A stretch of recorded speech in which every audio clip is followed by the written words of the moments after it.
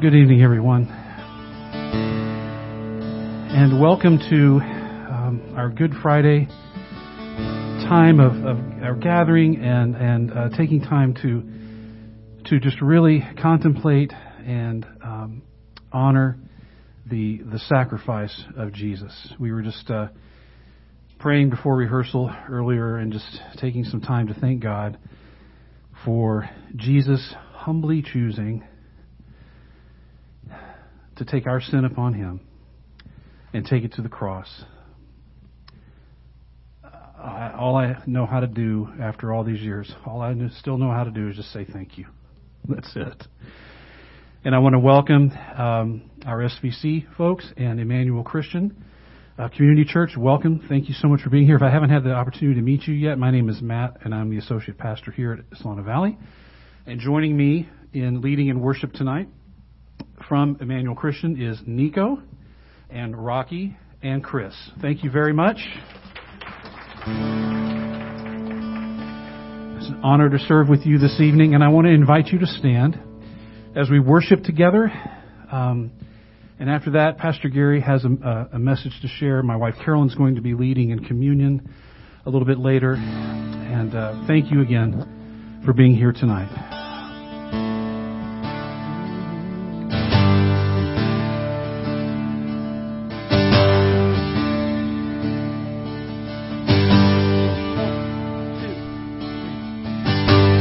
See on the hill of Calvary, my Savior bled for me, my Jesus set me free. Look at the wounds that give me life, grace flowing from his side, no greater sacrifice. And what he's done. What he's done. What he's done, all the glory and the honor to the Son. My sins are forgiven, my future is heaven. I praise God for what he's done. And we sing. For the freedom he has won, even death is dead and gone, his life is overcome. Speak, say the name above all names, over every broken place, he is risen from the grave. What he's done. What he's done. Oh, what he's done. All the glory and the honor to the Son. My sins are forgiven, my future is heaven. I praise God for what he's done. On the throne. Now on the throne of majesty, the Father's will complete, he reigns in victory. Sing hallelujah to the King, he is worthy to receive all the worship we can bring. We sing what he's done. What he's done. Oh, what he's done. All the glory and the honor to the Son. My sins are forgiven, my future is heaven. I praise God for what he's done. Once again, church, what he's done. What he's done. Oh, what he's done. All the glory and the honor to the Son. My sins are forgiven, my future is heaven. God for what He's done. I praise God for what He's done. Oh, for what He's done.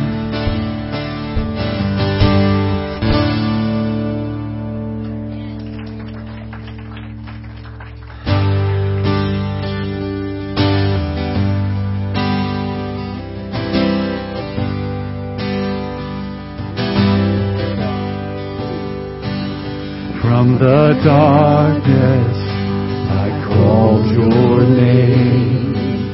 Into darkness your mercy came. You called me out, lifted me up. How great is your love. You bore my weakness, You took my shame, buried my burdens in fields of grace. You called me out and You lifted me up. How great is your love. And from the heights of heaven, You stepped down to earth. Innocent perfection, gave Your life for us, and we are amazed. Yes, we stand in awe, for we have been changed by the power of the cross. How great, how great, how great is Your love. How great, how great, how great is Your love. Oh, how great, how great, how great is Your love for us. In Your kindness, in Your kindness, You lead me home. In Your presence, where I belong. yeah. Me out, lifted me up. How great is Your love. Oh, from the heights of heaven, You stepped down to earth. Innocent perfection, give Your life for us, and we are amazed. Yes, we stand in awe, for we have been changed by the power of the cross. How great, how great, how great is Your love. How great, how great, how great is Your love. How great, how great, how great is Your love for us. Sing it in church. How great, how great, how great, how great is Your love. How great, how great, how great is Your love. Yeah, how great, how great, how great is Your love for us. there's never been, there has never been, there will never be a God like You, a love so true. There has never been, no, no, there will never be a God like You, a God like You, a love so true, a love so true. There has never been, there's never been, no, no, there will never be a God like You, a love so true. one more time now. There has never been, there will never be a God like You, a love so true. And how great is your love? Sing it, church. How great, how great, how great is your love. How great, how great, how great is your love. Oh, how great, how great, how great is your love for us.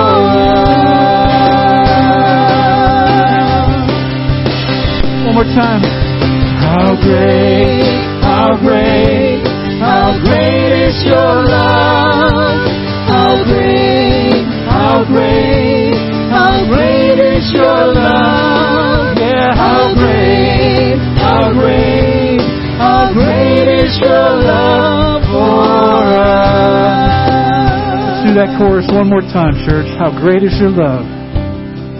How great, how great, how great is your love. How great, how great, how great is your love.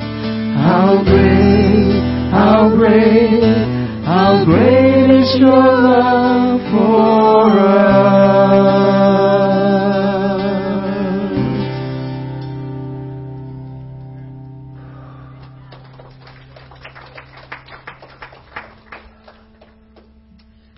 Would you have a seat for a second?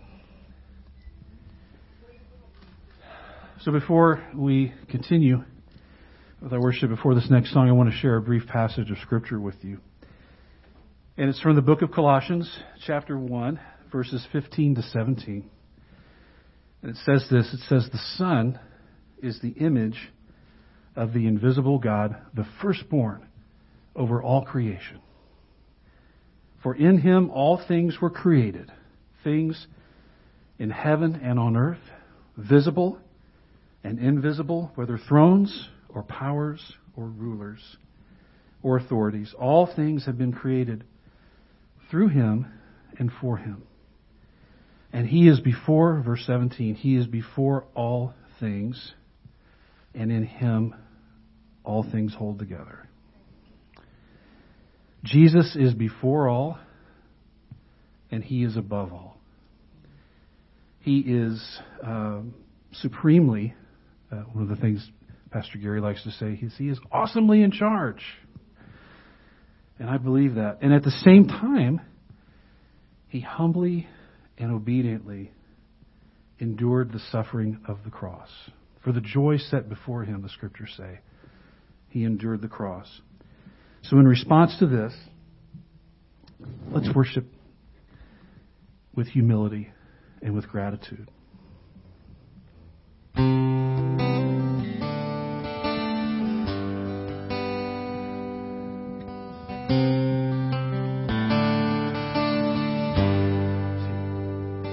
Above all powers, above all kings, above all nature and all created things, above all wisdom and all the ways of man,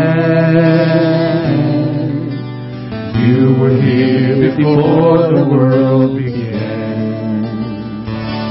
Above all kingdoms, above all thrones, above all wonders the world has ever known, above all wealth and treasures of the earth, there's no way to measure what You're worth. Crucified, You were laid behind the stone. You lived to die, rejected and alone, like a rose trampled on the ground. You took the fall and thought of me above all.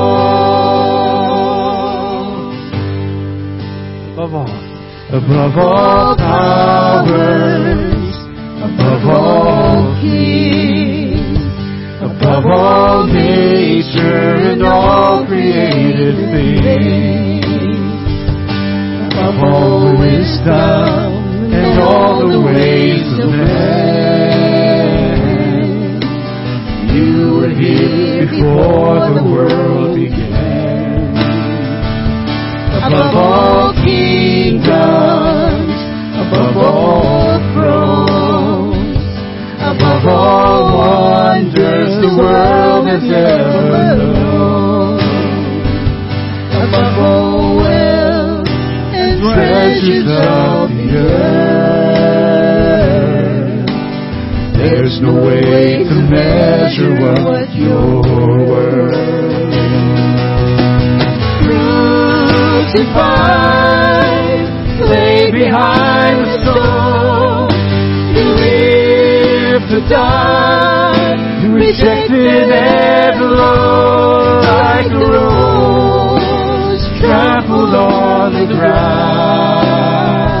You took the fall and thought of me, yes you did, above all. Sing that again, crucified. Crucified, lay behind the stone, you live to die, rejected and alone, like a rose trampled on the ground. You took the fall and thought of me above all.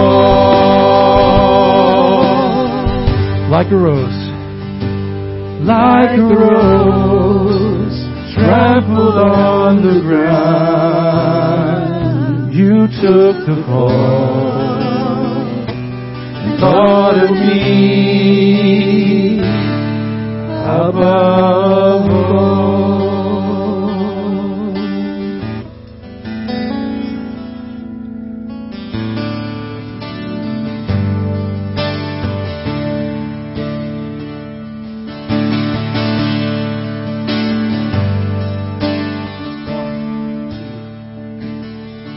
The cross has the final word. The cross has the final word. Sorrow may come the darkest night. The cross has the final word. Cross. The cross has the final word. The cross has the final word. Evil may put up its strongest fight. The cross has the final word.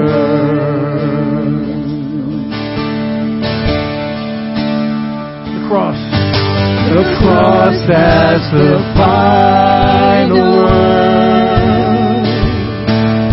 The cross has the final word.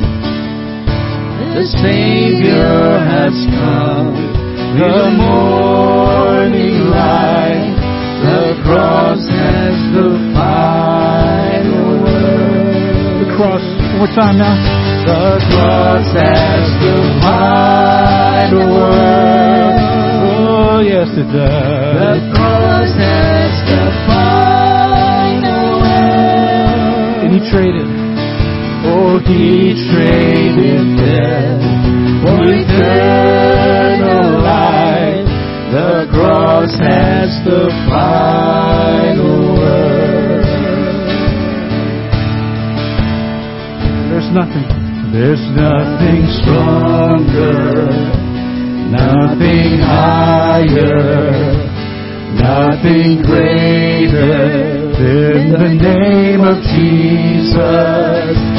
All the honor, all the power, all the glory to the name of Jesus. Once again. Nothing stronger, nothing higher, nothing greater.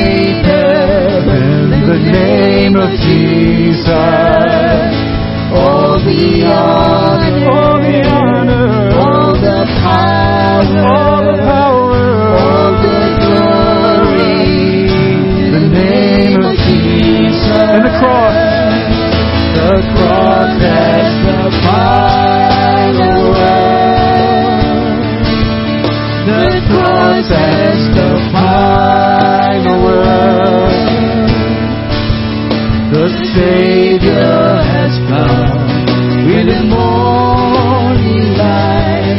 The cross has the final word. The cross has the final word.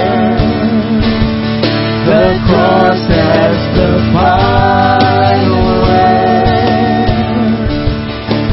He traded death for eternal life. The cross has the final word. He traded death. Oh, He traded death for eternal life. The cross has the final word.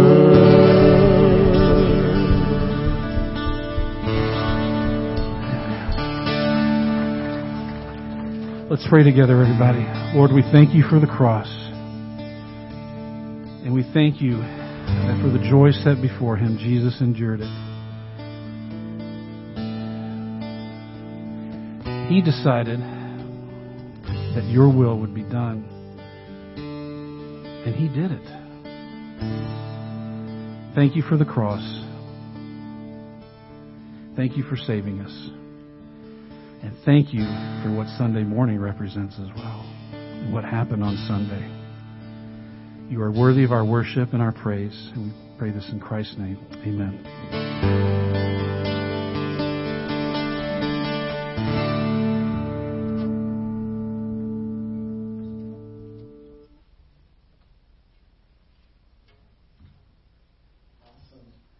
Guys, really good to see y'all. Thank you for joining us this evening. Really, really glad you're here. Really grateful for Emmanuel Christian Community Church for joining us tonight, and then Solano Valley Church. And yeah, for those of you who are joining through either Facebook or YouTube, we're really glad you're with us as well. Tonight, we are one church. Can I say that? Is that all right? We're one church. We have one Lord, the Lord Jesus Christ. We have one Father. We have one Spirit. We have one gospel message. And we have one Bible, and we are one church. And that's the way it's supposed to be. That's the way it's supposed to be. Tonight, what I want to do is, much as possible, I want to try to get out of the way and let Scripture speak for itself. So tonight, I'm going to do a lot of Scripture reading. Is that all right? And I want to try to get out of the way. I want to try to let Scripture speak. I will add a little bit of commentary here and there, just to try to bring a little bit of context, a little bit of clarity to different parts of the text. So bear with me in that part if you don't mind. And I want to begin by saying that we recently, and when I say we, I'm talking about Solano Valley Church. I know I just said we're one church. I apologize, okay? But we just finished up a series on the first part of the book of Daniel, working through Daniel chapters 1 through 6. And it's pretty amazing. It's pretty amazing. And if it's been a while since you've read the book of Daniel, let me just say this, is the point of the book of Daniel is simply this. Our God is awesomely in charge. Can you say awesomely in charge? Our God is awesomely in charge. His dominion is an eternal dominion. His kingdom endures from generation to generation. All the peoples of the earth are regarded as nothing. He does as He pleases with the powers of heaven and the peoples of the earth, and no one can hold back His hand or say to Him, "What have you done?" You know who said that? A pagan king who was just converted. He was just converted. Before this, he did not believe. Every other place in the book of Daniel, he always spoke of God as being the God of Daniel, or the God of Shadrach, Meshach, and Abednego. And it's amazing because finally what he says, "Now I, Nebuchadnezzar, praise and exalt and glorify the King of heaven." He doesn't exalt the gods of Babylon. He says, now I exalt and glorify the King of heaven, because everything He does is right and all His ways are just, and those who walk in pride He is able to humble. That's important for us to understand as we think about Good Friday. Our God is awesomely in charge. Really, our Good Friday message begins in Daniel chapter 7. And I want to just read a short portion for you in Daniel 7. But just so you're aware, this is a vision that Daniel's having. It's about 550 BC, roughly 550 years before the birth of Jesus. Actually, 552, 553 BC. It's the first year of Belshazzar, who was at that time king over Babylon. Co-regency with his father, Nabonidus. And he sees this vision, and in this vision, he sees these four beasts that represent four great world empires. Babylon, Persia, Greece, and then Rome. And in the middle of all this, in the middle of this vision, the Bible says, verses 13 and 14, Daniel says, in my vision at night, I looked, and there before me was one like a son of man. Can you say son of man? Thank you. Son of man. That is an important title. Daniel says, I saw one like a son of man. Son of man.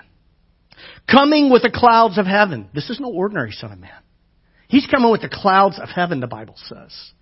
He approached the Ancient of Days and was led into His presence. He was given authority. He was given authority, glory, and sovereign power. All nations and peoples of every language worshipped Him. Guess what? His dominion is an everlasting dominion that will not pass away. And His kingdom is one that will never be destroyed. Fast forward all the way to Luke chapter 22. Luke chapter 22, beginning in verse 63. And let me give you a little bit of context here. The night before, Jesus had been with His disciples. And one of His disciples, Judas, betrayed Him. His other disciples abandoned Him. And then Peter, probably His closest friend in the world, denied knowing Him. He was beaten and he was mocked. And he went through a trial that you're not supposed to do, because you're not supposed to try a person at night, according to Jewish law. But they tried him at night, and then the very next morning, because the Sanhedrin, kind of the high council of the Jews, recognized that what they were doing was wrong. So what they do at daybreak, verse 66, at daybreak, the council of the elders of the people, the Sanhedrin, both the chief priests and the teachers of the law, met together. And Jesus was led before them. If you are the Messiah, tell us, they said. And Jesus answered, if I tell you, you will not believe me. And if I asked you, you would not answer. But from now on, the Son of Man will be seated. Who? The Son of Man. The Son of Man will be seated at the right hand of the mighty God. That is a place of authority and dominion. What Jesus says here, there's no misunderstanding. The Jewish leaders, they understood completely. They all asked, are you then the Son of God?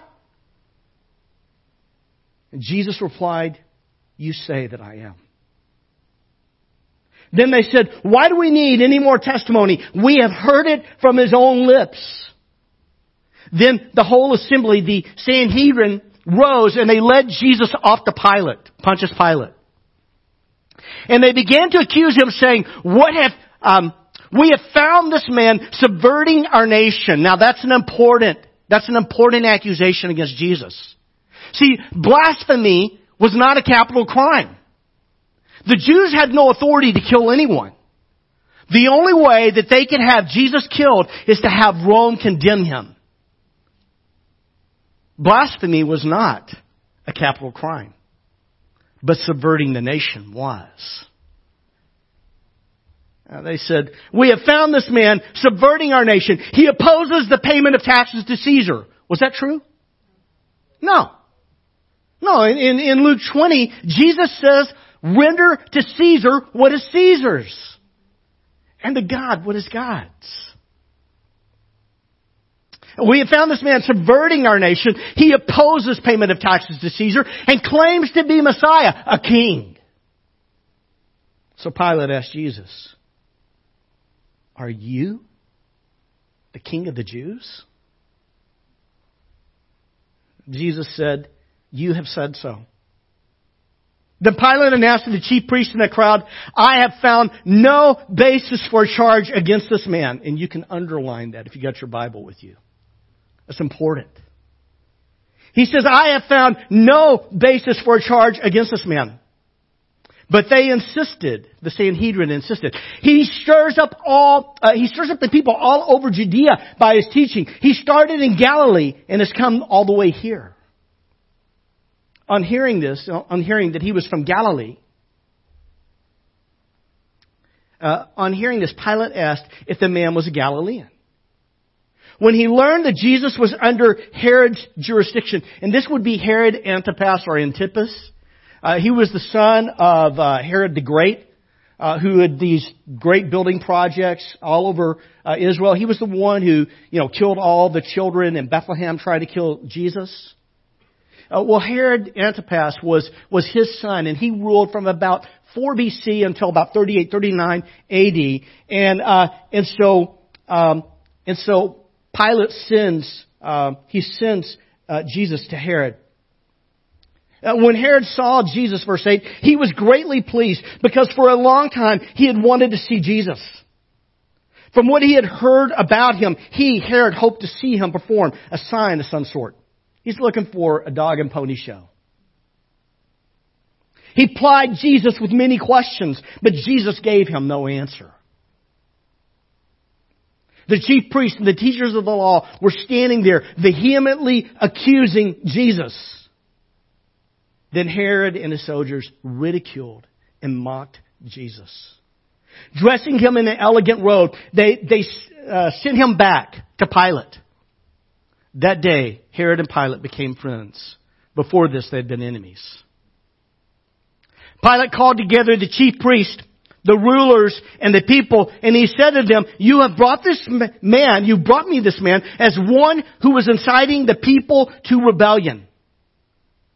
I have examined him in your presence and have found no basis for your charges against him." That's another phrase worth underlining. There is no basis for any charges against him. Verse 15, "Neither is Herod, for Herod sent him back to us. As you can see, he has done nothing to deserve death." Do you see that phrase? That is so important. He hasn't done anything that deserves death. Therefore, Pilate says, "I'll punish him and release him." But the whole crowd shouted, "Away with this man! Release Barabbas to us." Barabbas had been thrown into prison for an insurrection in the city and for murder. Wanting to release Jesus, Pilate appealed to them again. But they kept shouting, "Crucify him! Crucify him!" For the third time he spoke to them. "Why? What crime has this man committed? I have found in him no grounds for the death penalty." You see that? No grounds. No grounds. "Therefore I will have him punished and then release him." But with loud shouts, the Jews insistently demanded that he be crucified, and their shouts prevailed. So Pilate decided to grant their demand. He released the man, Barabbas, who had been thrown into prison for insurrection and murder, the one that they had asked for, and surrendered Jesus to their will. As the soldiers led Jesus away, they seized Simon from Cyrene, who was on his way from the country, and had put the cross on him and made him carry it behind Jesus. A large crowd of people followed Jesus, including women who mourned and wailed for him. Jesus turned to them and said, and this is kind of an interesting little, a few words from Jesus. I want to try to give context to this for you, okay? Because what Jesus does is He turns to these women who are mourning and wailing. They are mourning, they are wailing. Are these friends of Jesus? We don't know. Are they professional mourners? We don't know. They may have been. It was very common in their world. But Jesus says to these women, He says, daughters of Jerusalem, do not weep for me. Don't weep for me. See, they're weeping and wailing because they're about to watch a man who has been beaten and pulverized, who has been scourged with a whip, leather, pieces of leather, embedded with rock, embedded with metal, with broken pottery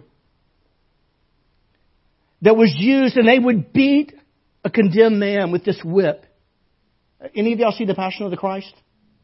I remember after the movie, this woman came to me and she said, certainly it wasn't like that. And I told her it was exactly like that. That's what they did. It would rip flesh. It would rip skin. It would tear away muscle and tendons and ligaments. It would expose even, sometimes even the intestines. It would just rip and shred a person. They're expecting to see Jesus nailed to a cross. And for them, this is a horrible thing. It is something worth wailing over, mourning over, isn't it? But what Jesus says is He says, daughters of Jerusalem, do not weep for me. Weep for yourselves. Why would they weep for themselves? Why would they weep for themselves? They're not facing the cross. Weep for yourselves, He says, and for your children. Why? Their children aren't going to the cross this day. And yet Jesus tells them to weep for yourselves, weep for your children, for the time will come. By the way, the time coming is roughly 40 years later. In their lifetime, in the lifetime of their children. For the time will come when you will say, blessed are the childless women, the wombs that never bore, and the breasts that never nursed. Then they will say, they will cry out to the mountains, fall on us, to the hills, cover us. This is a quote from Hosea chapter 10, I believe. And Jesus says this, for if they do these things when the tree is green, then what will happen when it's dry? Really crazy little exchange here in conversation. And I want to give you just a little bit of context on this if I can. See, in about 40 years, there's a guy, his name is Titus. He was a general. And he commanded four legions of Roman soldiers in 70 AD. And he led these soldiers and they surrounded the city of Jerusalem. Completely surrounded it. For 5 months, they laid siege to the city. For 5 months, they laid siege to the city until they broke into the wall. They came into the city. They burned. They tore down the temple. And they killed everybody in Jerusalem. They killed everybody. I want to give you a little more context on this. Okay? In ancient warfare, in modern warfare, you can kill a lot of people. Relatively easy, relatively fast. You can. I mean, with the kinds of weaponry we have in our world today, you can kill a whole lot of people in very little time. In the ancient world, you use sticks, stones, swords, spears, bows, arrows. You would have absolutely brutal battles. And sometimes there was great loss of life. So I looked this up because I was just curious. I looked this up, and I looked up some of the largest, greatest battles of the ancient world. And one of the battles I read about is the Battle of Kalinga. Anybody hear of the Battle of Kalinga? Okay. Rich has. Wow. The Battle of Kalinga. It was 261 BC. It was in India. The Emperor Ashoka defeated the army of Kalinga, killing approximately 100,000 soldiers and civilians. Killed 100,000 people. That's a lot of people. Some of you, if you've read history, you may be more familiar with the Battle of Cannae. Rich, do you know the Battle of Cannae? Okay. You know Hannibal. Okay. Hannibal was leading the armies of Carthage in North Africa. This was in 216 BC. I was a history major, by the way. He was leading the armies of Carthage against the armies of the Roman Republic. This was before the Roman Empire. Carthage defeated the Romans, killing around 70,000 Roman soldiers. I saw a video on this. It was really fascinating about how they did it. It was an amazing defeat. 100,000 people killed. 70,000 people killed. Do you know what modern day historians tell us about what happened in Jerusalem? Do you know how many people were killed? These are modern day historians tell us somewhere between 600,000 and 1 million people. 6 to 10 times more than the Battle of Kalinga. 600,000 to 1 million people. Josephus, the ancient Jewish historian, was actually physically present there for the battle. And he estimated it at 1 million. Now, folks, until the 20th century, we've never seen anything like that. In the 20th century, in World War I, the Battle of the Somme, British troops against German troops, roughly 300,000 soldiers were killed. Less than half of what was killed in Jerusalem. In World War II, in the Battle of Leningrad, they estimate somewhere between 1 and 1.5 million. And in the Battle of Stalingrad, it's estimated that there were between 1.7 and 2 million people. The point I want to make is this, is that until there was modern weaponry, we've never seen anything like this. When Jesus says, do not weep for me, weep for yourselves, because one day you and your children, 40 years from now, one day you and your children will cry out to the mountains and the hills to fall on us.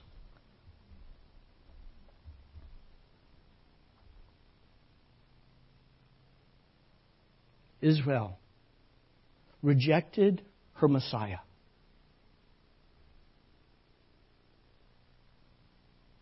And experienced the judgment of God. Let's fast forward. Verse 32.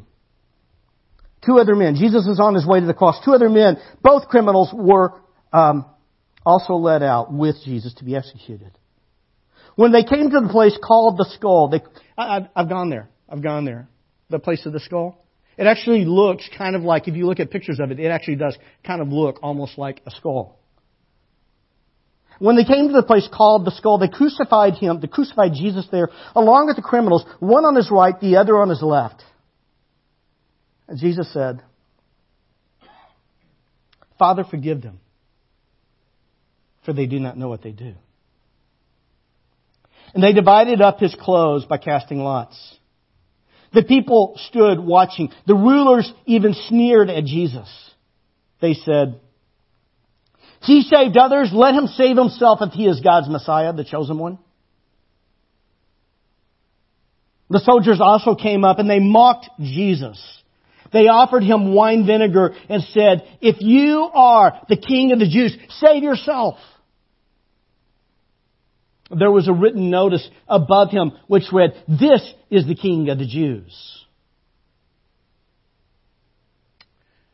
One of the criminals who hung there hurled insults at Jesus. Aren't you the Messiah? Save yourself and us. But the other criminal rebuked him. Don't you fear God? Since you are under the same sentence, we are punished justly for we are getting what our deeds deserve. But this man has done nothing wrong. Underline those words. This man has done nothing wrong.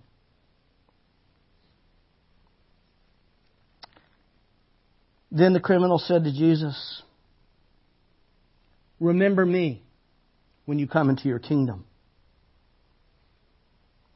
And Jesus answered, "Truly I tell you today, you will be with me in paradise." It was now about noon, and darkness came over the whole land until 3 p.m, for the sun stopped shining. And the curtain of the temple was torn in two. Jesus called out with a loud voice, "Father, into your hands I commit my spirit."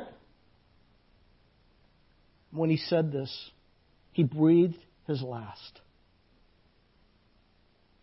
The centurion, seeing what had happened, praised God.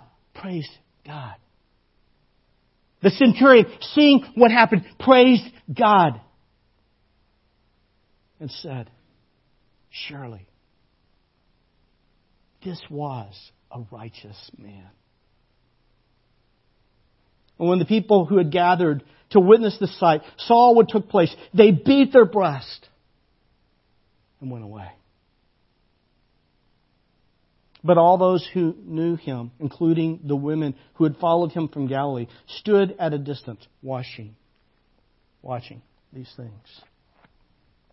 I want to highlight just a couple of things here real quick.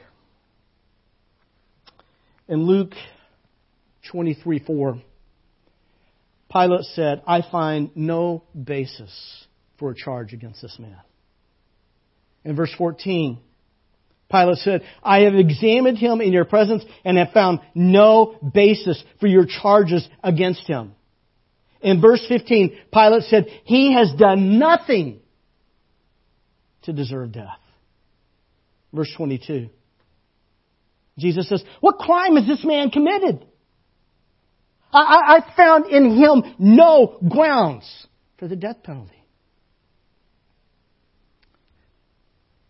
A condemned criminal says of Jesus, "We are punished justly, for we are getting what our deeds deserve." But this man has done nothing wrong.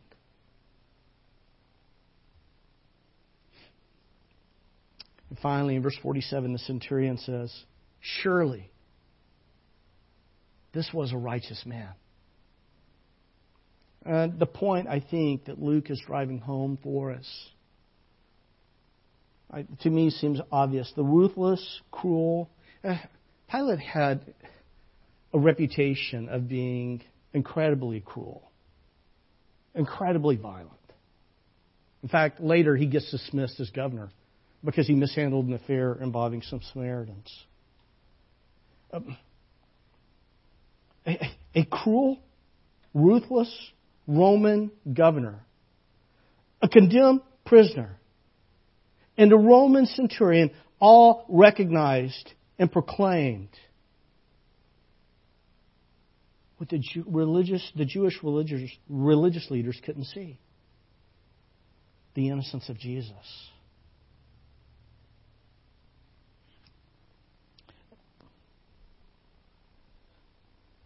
There are several things about Jesus that are incredibly important. One is that he was conceived by the Holy Spirit, born of a virgin. What that means that he is both fully God and fully man. But being conceived by the Spirit, he was without sin. The other thing that is hugely important is that Christ was crucified. But when he went to the cross, he was an innocent man. He had done nothing wrong. There was no reason for condemning him. He was entirely and completely innocent.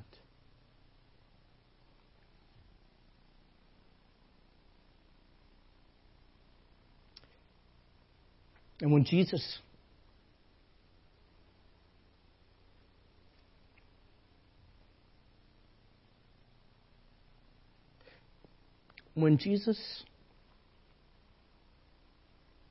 went to the cross, he went there for you.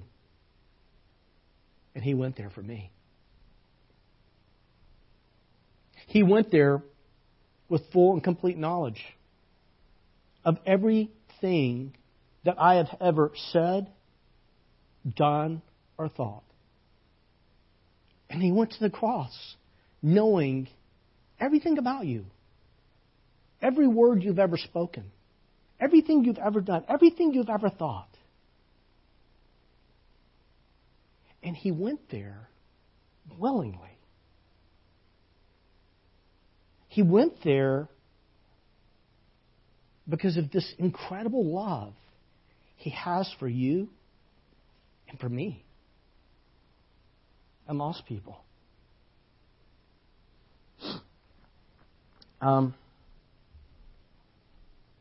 Because Jesus was fully and completely innocent. And because He went to the cross and He was raised again on the third day. It is important to remember that He was raised from the dead. And it's also very important, and I don't think maybe I do a great job of proclaiming this as well as I should, and sometimes I think a lot of us as pastors, maybe we don't proclaim this as well as we should, is that Jesus didn't just rise from the dead. He ascended on the 40th day. He appeared to His disciples with many convincing proofs, and on the 40th day, He ascended to the right hand of God the Father. And all authority was given to Him in heaven and on earth. But the point I want to drive home tonight, and this is what's really important for us to understand tonight, is that because of what Jesus did on the cross, He is an atoning sacrifice, a sacrifice of atonement for you and me. Can you say atonement? That may sound like a boring word. Without that boring word, you don't go to heaven, and neither do I. See, what atonement means is it means that Jesus took full responsibility for your sin and my sin. That's what atonement means. That He took full responsibility for your sin and my sin. The wrath of God was poured out on Jesus on the cross, so it wouldn't be poured out on you and on me. He is the atoning sacrifice. The Bible says this, Romans chapter 3, verse 24. God presented Christ as a sacrifice of atonement through the shedding of His blood to be received by faith. You hear that? God presented Christ as a sacrifice of atonement. The sacrifice for you, for me. Through the shedding of His blood to be received by faith. Have you received that atoning sacrifice by faith for yourself?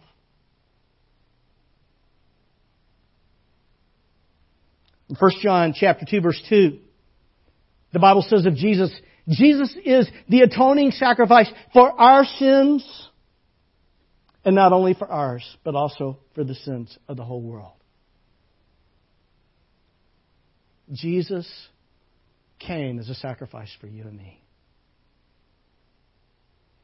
to be received by faith. Let me pray for us and I'll turn it over to you. God, You are the King of the universe. You are awesomely in charge. Your kingdom will endure for all generations.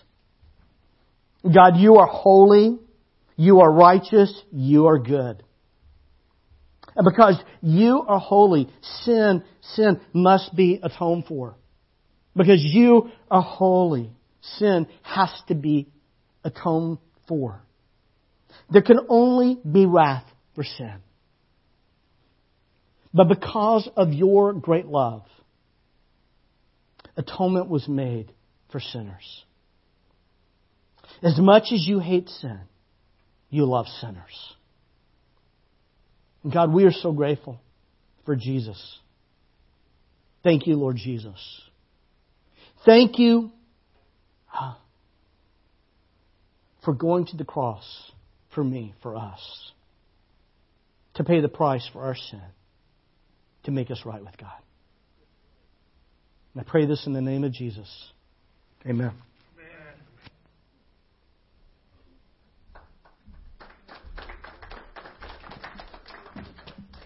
Thank you, Gary. Well, I'm going to say Happy Good Friday because I know Easter's coming. So on this special Friday night, we are going to consider what Jesus has done for us, and we're going to take the Lord's Supper together. When we reflect on what happened the Friday before Easter, we reflect on what Jesus did for us. He knowingly laid down his life for us. His blood was shed. His body was given. The sacrifice made. Jesus died, the righteous for the unrighteous, to bring us back to God. And when the last moment of the last hour of the last day of Jesus' life, he had completed God's mission and the message to mankind, to humankind. The greatest example of determination, perseverance, and obedient love that the world has ever seen. One of the last things that Jesus has said, and this is from the book of John, Jesus said when he was on the cross, one of the last things he said is, "It is finished." Well, what does that mean for you and for I? Well, the truth is, we cannot add to something that is finished. We live in the grace and the mercy, the forgiveness and the freedom because of Jesus' finished work on the cross. The death of Jesus was once for all, but the love of God, which expressed itself supremely in this event, is the love that in which we live in today. To live the Christian life is letting the Spirit of Christ be the Spirit of Christ in us and through us today and every day. Christianity is not a religion of do, but of done. Jesus died in our place, and on the cross, it is done. And because it is done, we can be complete in Christ. We can live in the done of the cross. We can seek to love God, love our neighbor, love one another, bring our brokenness to his forgiveness, bring our sins to that finished work on the cross, so that we can be what? Be salt and light to a world in desperately need of a Savior. As we come tonight to the bread and to the cup of communion, we come as followers of Jesus, who for the joy that was set before him endured the cross. And because of that, we live in the done. Nothing can be added to what Jesus did, so we can be. We are called to be like him, and we too have a work to do for God, a task to accomplish given to us by the Father that only we can finish. I want to read for you Colossians 1:12 through 14. It says this: I pray that you will be grateful to God for letting you have part in what he has promised his people in the kingdom of light. God rescued us from the power of Satan and brought us into the kingdom of his dear Son, who forgives our sins and sets us free. Good Friday. It's all Jesus. It's all the cross. Let's remember what he has done, and let's thank him. What I'm going to do is I'm going to ask you, I'm going to have Matt play, and I'm going to ask you just to take a moment. And I'm going to ask you to thank him. Thank him for his love and his sacrifice, for his body shed, for the blood that flowed, for what he's done. And also, I want you to take a moment to reflect and search your heart and ask God to forgive you if there's anything in you that needs to be brought up to him in forgiveness, so that when you come to the table and get the elements, that you're doing it with a pure heart, that I'm doing it with a pure heart. So right now, Matt's just going to play a little music on the guitar. I want you to spend just a couple of moments of reflection and gratitude for what he's done, and then we'll get the elements and we'll take communion together.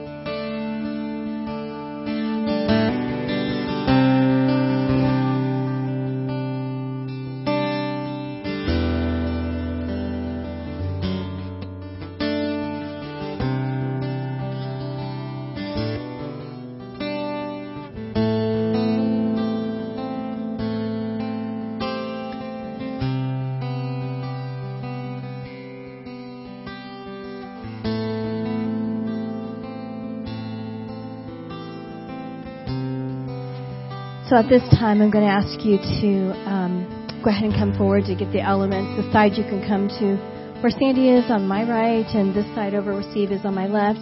Get the elements, and once you have it, if you just take a seat and open it up, and then we will actually take communion together.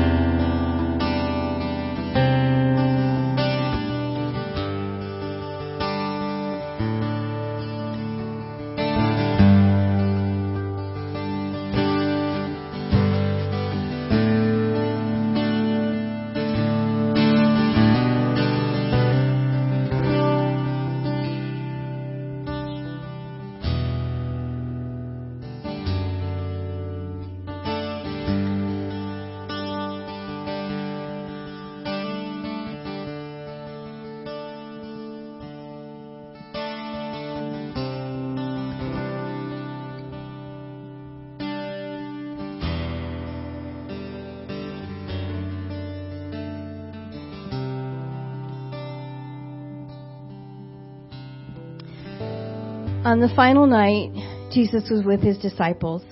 He took the bread and broke it and said, "This is my body, which is given for you. Do this in remembrance of me. As often as you break this bread, you are remembering my death until I come for you." We are grateful for his body.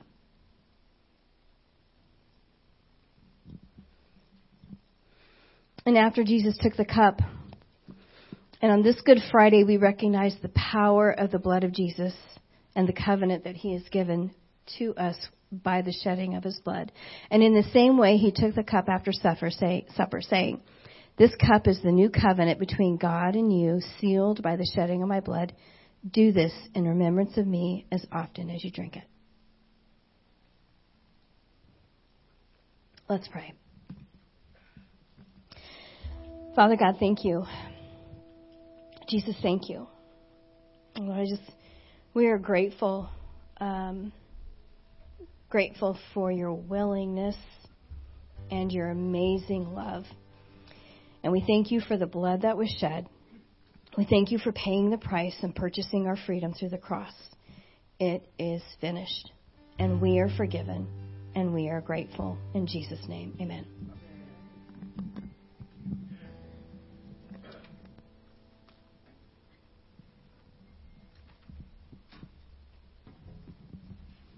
Church, let's stand together one more time.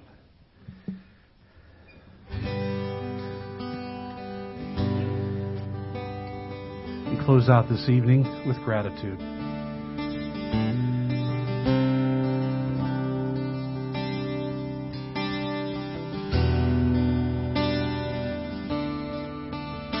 All my words fall short. I got nothing new. How could I express all my gratitude? I could sing these songs as I often do. I will my sin, and you never do. So I throw up my hands, praise you again and again. For all that I have is a hallelujah, a hallelujah. And I know it's not much, I'm nothing else fit for a king, except for a heart singing hallelujah, hallelujah.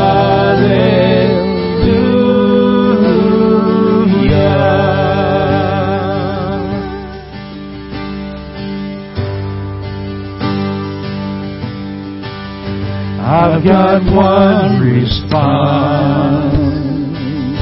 I've got just one move. With my arms stretched wide, I will worship you. Oh, yes, I will.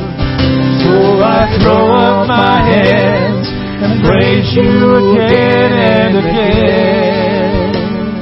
For all that I have is hallelujah, hallelujah. And I know it's not much, I've nothing else fit for a king, except for a heart singing hallelujah, singing hallelujah.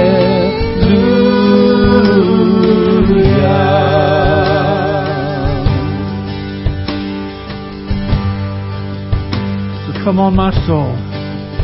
Oh, come on, my soul. Oh, don't you get shy on me. Lift up your song, 'cause you've got a lion inside of those lungs. Get up and praise the Lord. Come on, my soul. Don't you get shy on me. Lift up your song. You've got a lion inside of those lungs. Get up and praise the Lord. One more time, church. Oh, come on, my soul. Don't you get shy on me. Lift up your song. You've got a lion inside of those lungs. Get up and praise the Lord. Praise the Lord. So I throw up my hands and praise you again and again. For all that I have is a hallelujah, a hallelujah. And I know it's not much, I've nothing else fit for a king, except for a heart singing hallelujah,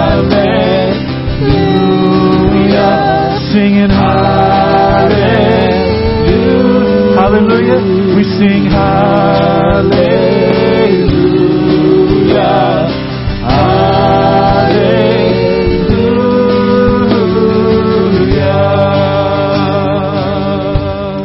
We sing hallelujah. Folks, Sunday is coming, and we look forward to having you back right here at 10 a.m.